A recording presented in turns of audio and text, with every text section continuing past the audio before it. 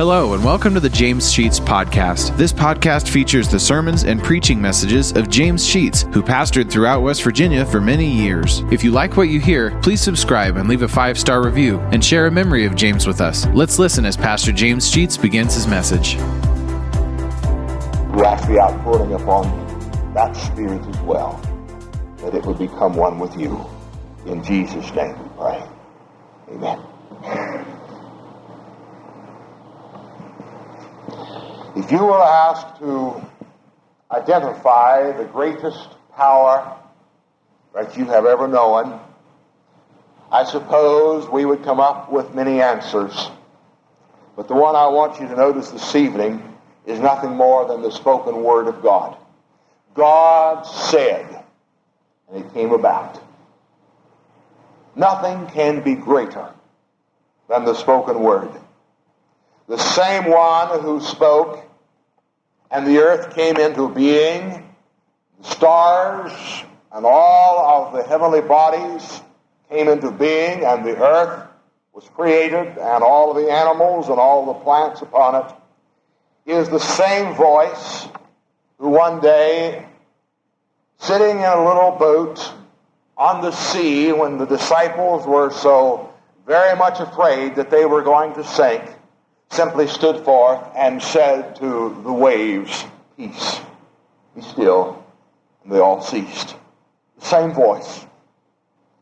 It was the same voice that stood outside the tomb of Lazarus when he had been dead for 3 days and his family mourned for him. And one of his sisters said to Jesus, "Had you been here, he would not have died," who stepped forth and said to Mary and Martha, "He is not dead." And then said to Lazarus, "Lazarus, come forth." He came out of the grave, still wrapped in the grave clothes. He was alive. The same voice. The same voice that speaks to your heart and mine. The same voice, Delbert and Thelma, that spoke to your hearts this morning and caused you to step out of your seats and come forward and take a public stance as you gave your life to this same person who created the world. And we have all, hopefully we have all gone through that experience. And we have come to know from a personal experience the power that is in the voice of the one who calls to all of his creation. That's the one that brought this world into being. The real mystery really is not how did God create the world. The real mystery is why did he create it. That I don't understand. I can comprehend more fully the how of the creation than I can the why of the creation.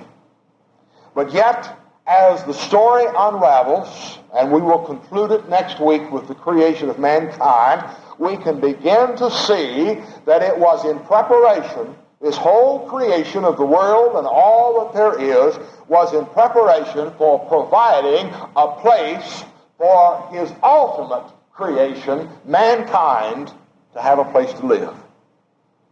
There is nothing that rivals the beauty or the complexity or the mystery of the human being. That he is body, but he's also soul and he's spirit. And somehow all of this God gave life to. And doctors are still searching for the answers to how the body functions. And you know as well as I that so many times they come up against dead ends and they cannot comprehend what is the problem or why does it function like it does. But yet there was a voice that spoke us into being and created us as we are. And for us, he established the earth and the heavens. The earth that we might rule over it. And we'll talk about that next week.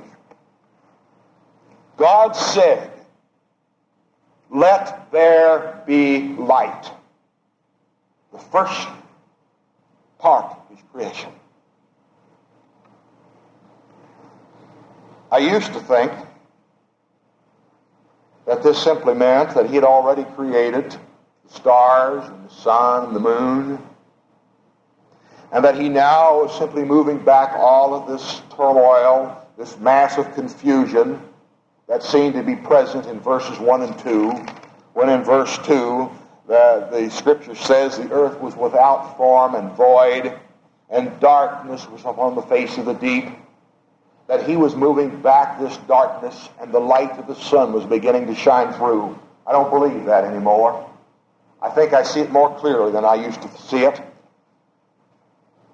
Normally we think that light comes from the sun in the daytime and from the moon and the stars at night, but that's only partially true.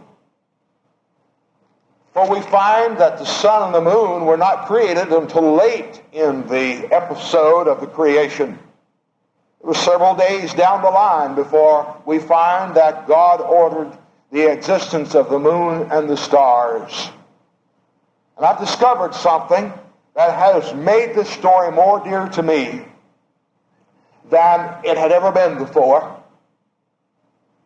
When God said, "Let there be light," he said something so extremely important and so vast that it's hard to comprehend really what he was saying.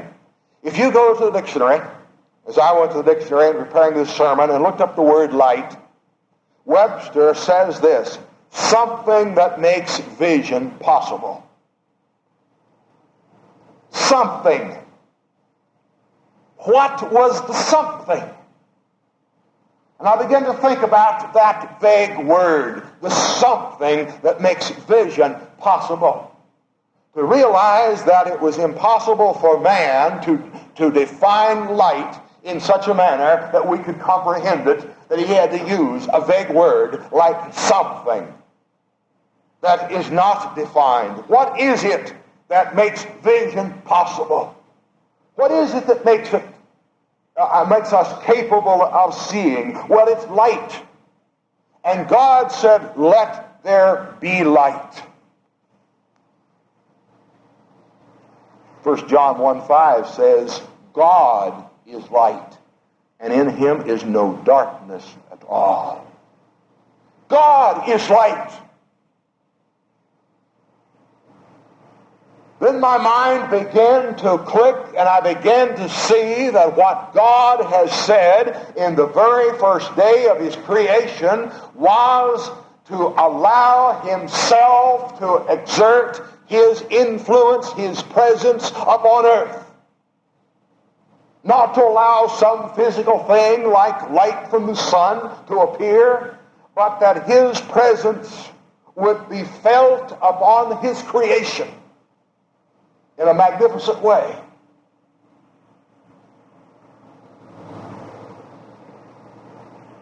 The radiance of God burned away the darkness to allow life to begin. For without God, there is no life. Without light, there is no life. The light that is in this world is the presence of God. And when the Spirit of God hovered over this mass of confusion, identified in verse 2, he was talking about God himself, the Father, the Creator, being present in this mass of confusion. And this mass of confusion began to change and take different forms because of the presence of God in its midst. The same thing that happens to a person when he becomes a Christian. He is in darkness.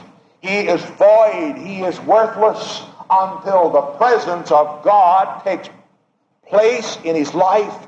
And then things begin to happen and change. And we're a new creature. Why? Because the light of God has broken through the dark shell that Satan has placed around us. And we spring forth into life. And now there is no more darkness in our life. There is light. It's the presence of God. Without God, there is no light.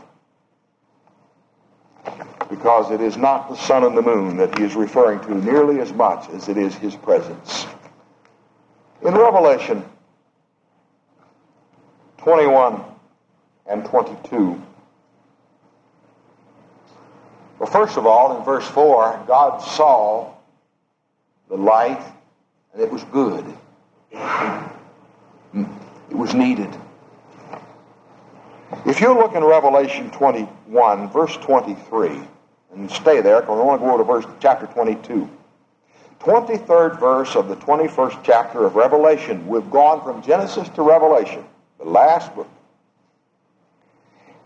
In John describing what we have come to call the holy city, or heaven, or the presence of God, listen to the words.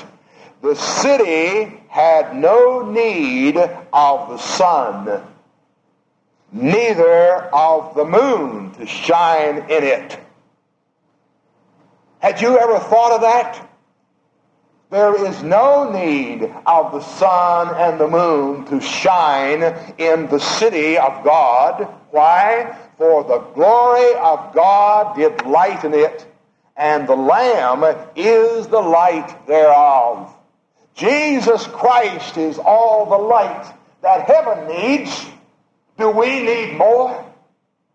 Is he not sufficient for us? In the creation of the world from the beginning, it was the presence of God that brought life. In the ultimate place of our abode, in the future when we have gone to be with the Lord, it will not be the sun and the moon and the stars that shows us the way around. It will be the radiance from Jesus Christ himself. All right, go over to chapter 22 and verse 5. And there is no night there. Notice there are going to be no night then.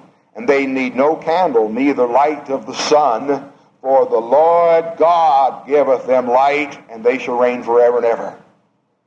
Now, after tying these two verses from Revelation to the verses from Genesis, that's why I say the light that he talks about in the 3rd and 4th verses is not light from some object that he created, but it's his own presence that is felt in the creation.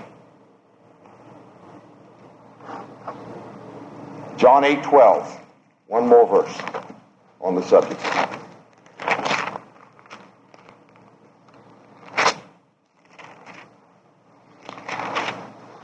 Jesus speaking. Jesus spake unto them, saying, I am the light of the world. He that followeth me shall not walk in darkness, but shall have the light of life. Can you grasp that? Separation from God is described all through the Bible as darkness. People have said to me, well, I may go to hell, but I'm going to have plenty of company. I don't know if you've ever been in absolute darkness. Only one time I know that I have done that, and I was in a cave, and they turned the lights out. And for the first time I experienced what it meant to not be able to see my hand in front of my face. There was darkness. And it reminded me that I was alone, even though I was with a great crowd. For I could not sense the presence of another. I had been cast into utter darkness. And that was a description of hell that came real to me at that moment of time, when I realized the darkness of the presence in that cave was just a slight inkling of the absolute darkness that is called outer darkness, described as hell, a separation from God. If God is light, then hell is absolute darkness. If heaven is good, then hell is the absolute opposite. Light and darkness are the opposite ends of things. Light gives life. Darkness kills. Do we walk in light or do we walk in darkness? Do you know the Lord Jesus Christ? Or have you yet to experience the light shining in your life from him? All right, let's go on. Verse 6. God said, let there be firmament in the midst of the waters. Let divide the waters from the waters. You know, this was a mighty task to perform. All of this vapor, all of this water, perhaps even ice that was upon earth, he began to separate. Some he moved upward and some he pulled downward. Scientists say that in the atmosphere, the water vapor that is there on any given day around this world weighs 154,460,000,000,000 tons. That's how much water is up here. Enough water to cover the earth 3 feet deep all at one time is in the heavens. Now, today. Let me rephrase that. I made a mistake. I thought I did. That's too much water. There is that much water up there. That much does not fall. Up there. The amount that falls each day upon the earth would be capable of doing that. He moved water up. He collected water on the earth. Why? In order to bring dry land out. Verse 9 says that he began to raise the continents and dry land appeared. He began to deal with the deadness of this world upon which no life existed. The dry land appeared. Verse 11, you will discover that the plant life began to appear. When he says, the earth will bring forth grass and herbs yielding seed and fruit tree yielding fruit after his kind. There are over 100,000 species of plant life upon the earth. There are 5,000 species of grass alone. And he says that each of these will bring forth after its own kind. That law has not been violated from the day of creation until this day. Life upon earth reproduces its own kind. We spoke of that a little last week. I have never seen anybody proclaim that a clover ever transformed into an oak tree. Neither have I ever seen an oak tree upon which apples grew. I have never seen the mighty willow standing by the stream change into the little grass that you mow in your yard. Nor is there any scientist who has any intelligence at all and thinks anything about God who would but admit and acknowledge without reservation that plant life produces after its own kind. There can be some changes and some mutations and all of those things and graftings that can take place. But Joyce Kilmer was certainly right when the poem was written. I think that I shall never see a poem lovely as a tree. And concluded that poem by words, I think I'm right in saying, fools like me can make a poem, but only God can make a tree. That stands true, and it has never been violated. And we will see the same thing is true when it comes to animal life. They produce after their own kind. Then we go to the 14th verse, where we discover that God then places the light in the firmament, in that part that he has separated to call the area where the stars are and what we usually call looking up into heaven. That's not the presence of God. That's still further up, presumably. But he creates two particular lights. One he calls the sun, and the other he calls the moon. Now, in that day and time, the astrologers were teaching, when Moses wrote the book of Genesis, astrologers were teaching that the bigger light is the moon and the lesser light is the sun, based upon their visual appearance. All of us have seen the harvest moon in the fall and see how magnificently large it is as we gaze up at it. And if we could put the sun, as we might look up at it in the daytime, beside that moon, we would say the moon must be larger than the sun. Anybody in their logical mind would have to say that until we come to know that the sun is 93 million miles away and the moon is only, 176,000, isn't it? We know that because science has told us that.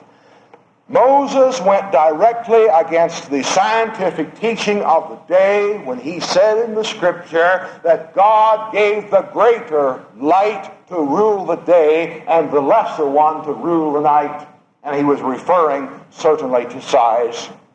He went contrary to the teachings of that day. How did he know that the sun was the larger and the moon was the smaller, except he is writing by divine inspiration of God? Now, scientists tell us that the Earth and the other planets were probably spin-offs from the sun. I can't dispute that, for I'm no scientist. But it makes no difference to me if they did spin off. It was done in order that the earth might be created to make a place for man to dwell. And you see, this old earth is going to be transformed and changed.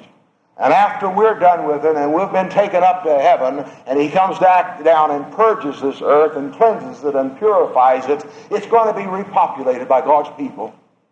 This is going to be a permanent dwelling place for those of us who love the Lord. But it will be changed and transformed. It will be brought back to the perfect state that he created it in the beginning. But this time there will be no devil to disturb it, no evil to abuse it, no sinful man to rape the landside, because it will be made perfect. God's perfect people will live upon it. Thank you for listening to today's message. If you like what you hear, hit the subscribe button. You'll receive automatic notifications and downloads when a new message is added to the podcast. Also, please leave a 5-star review and take the opportunity to share stories, memories, and appreciation for James Sheets and how God used him to impact your life. If you'd like to know why and how this podcast got started, check out our first episode. Lastly, if you want to donate to help offset the cost of operating this podcast, you'll find a link to our PayPal account in the podcast description, and email us at james.sheets.podcast@gmail.com. Thank you for listening, and remember to trust in God for today and for all of your tomorrows.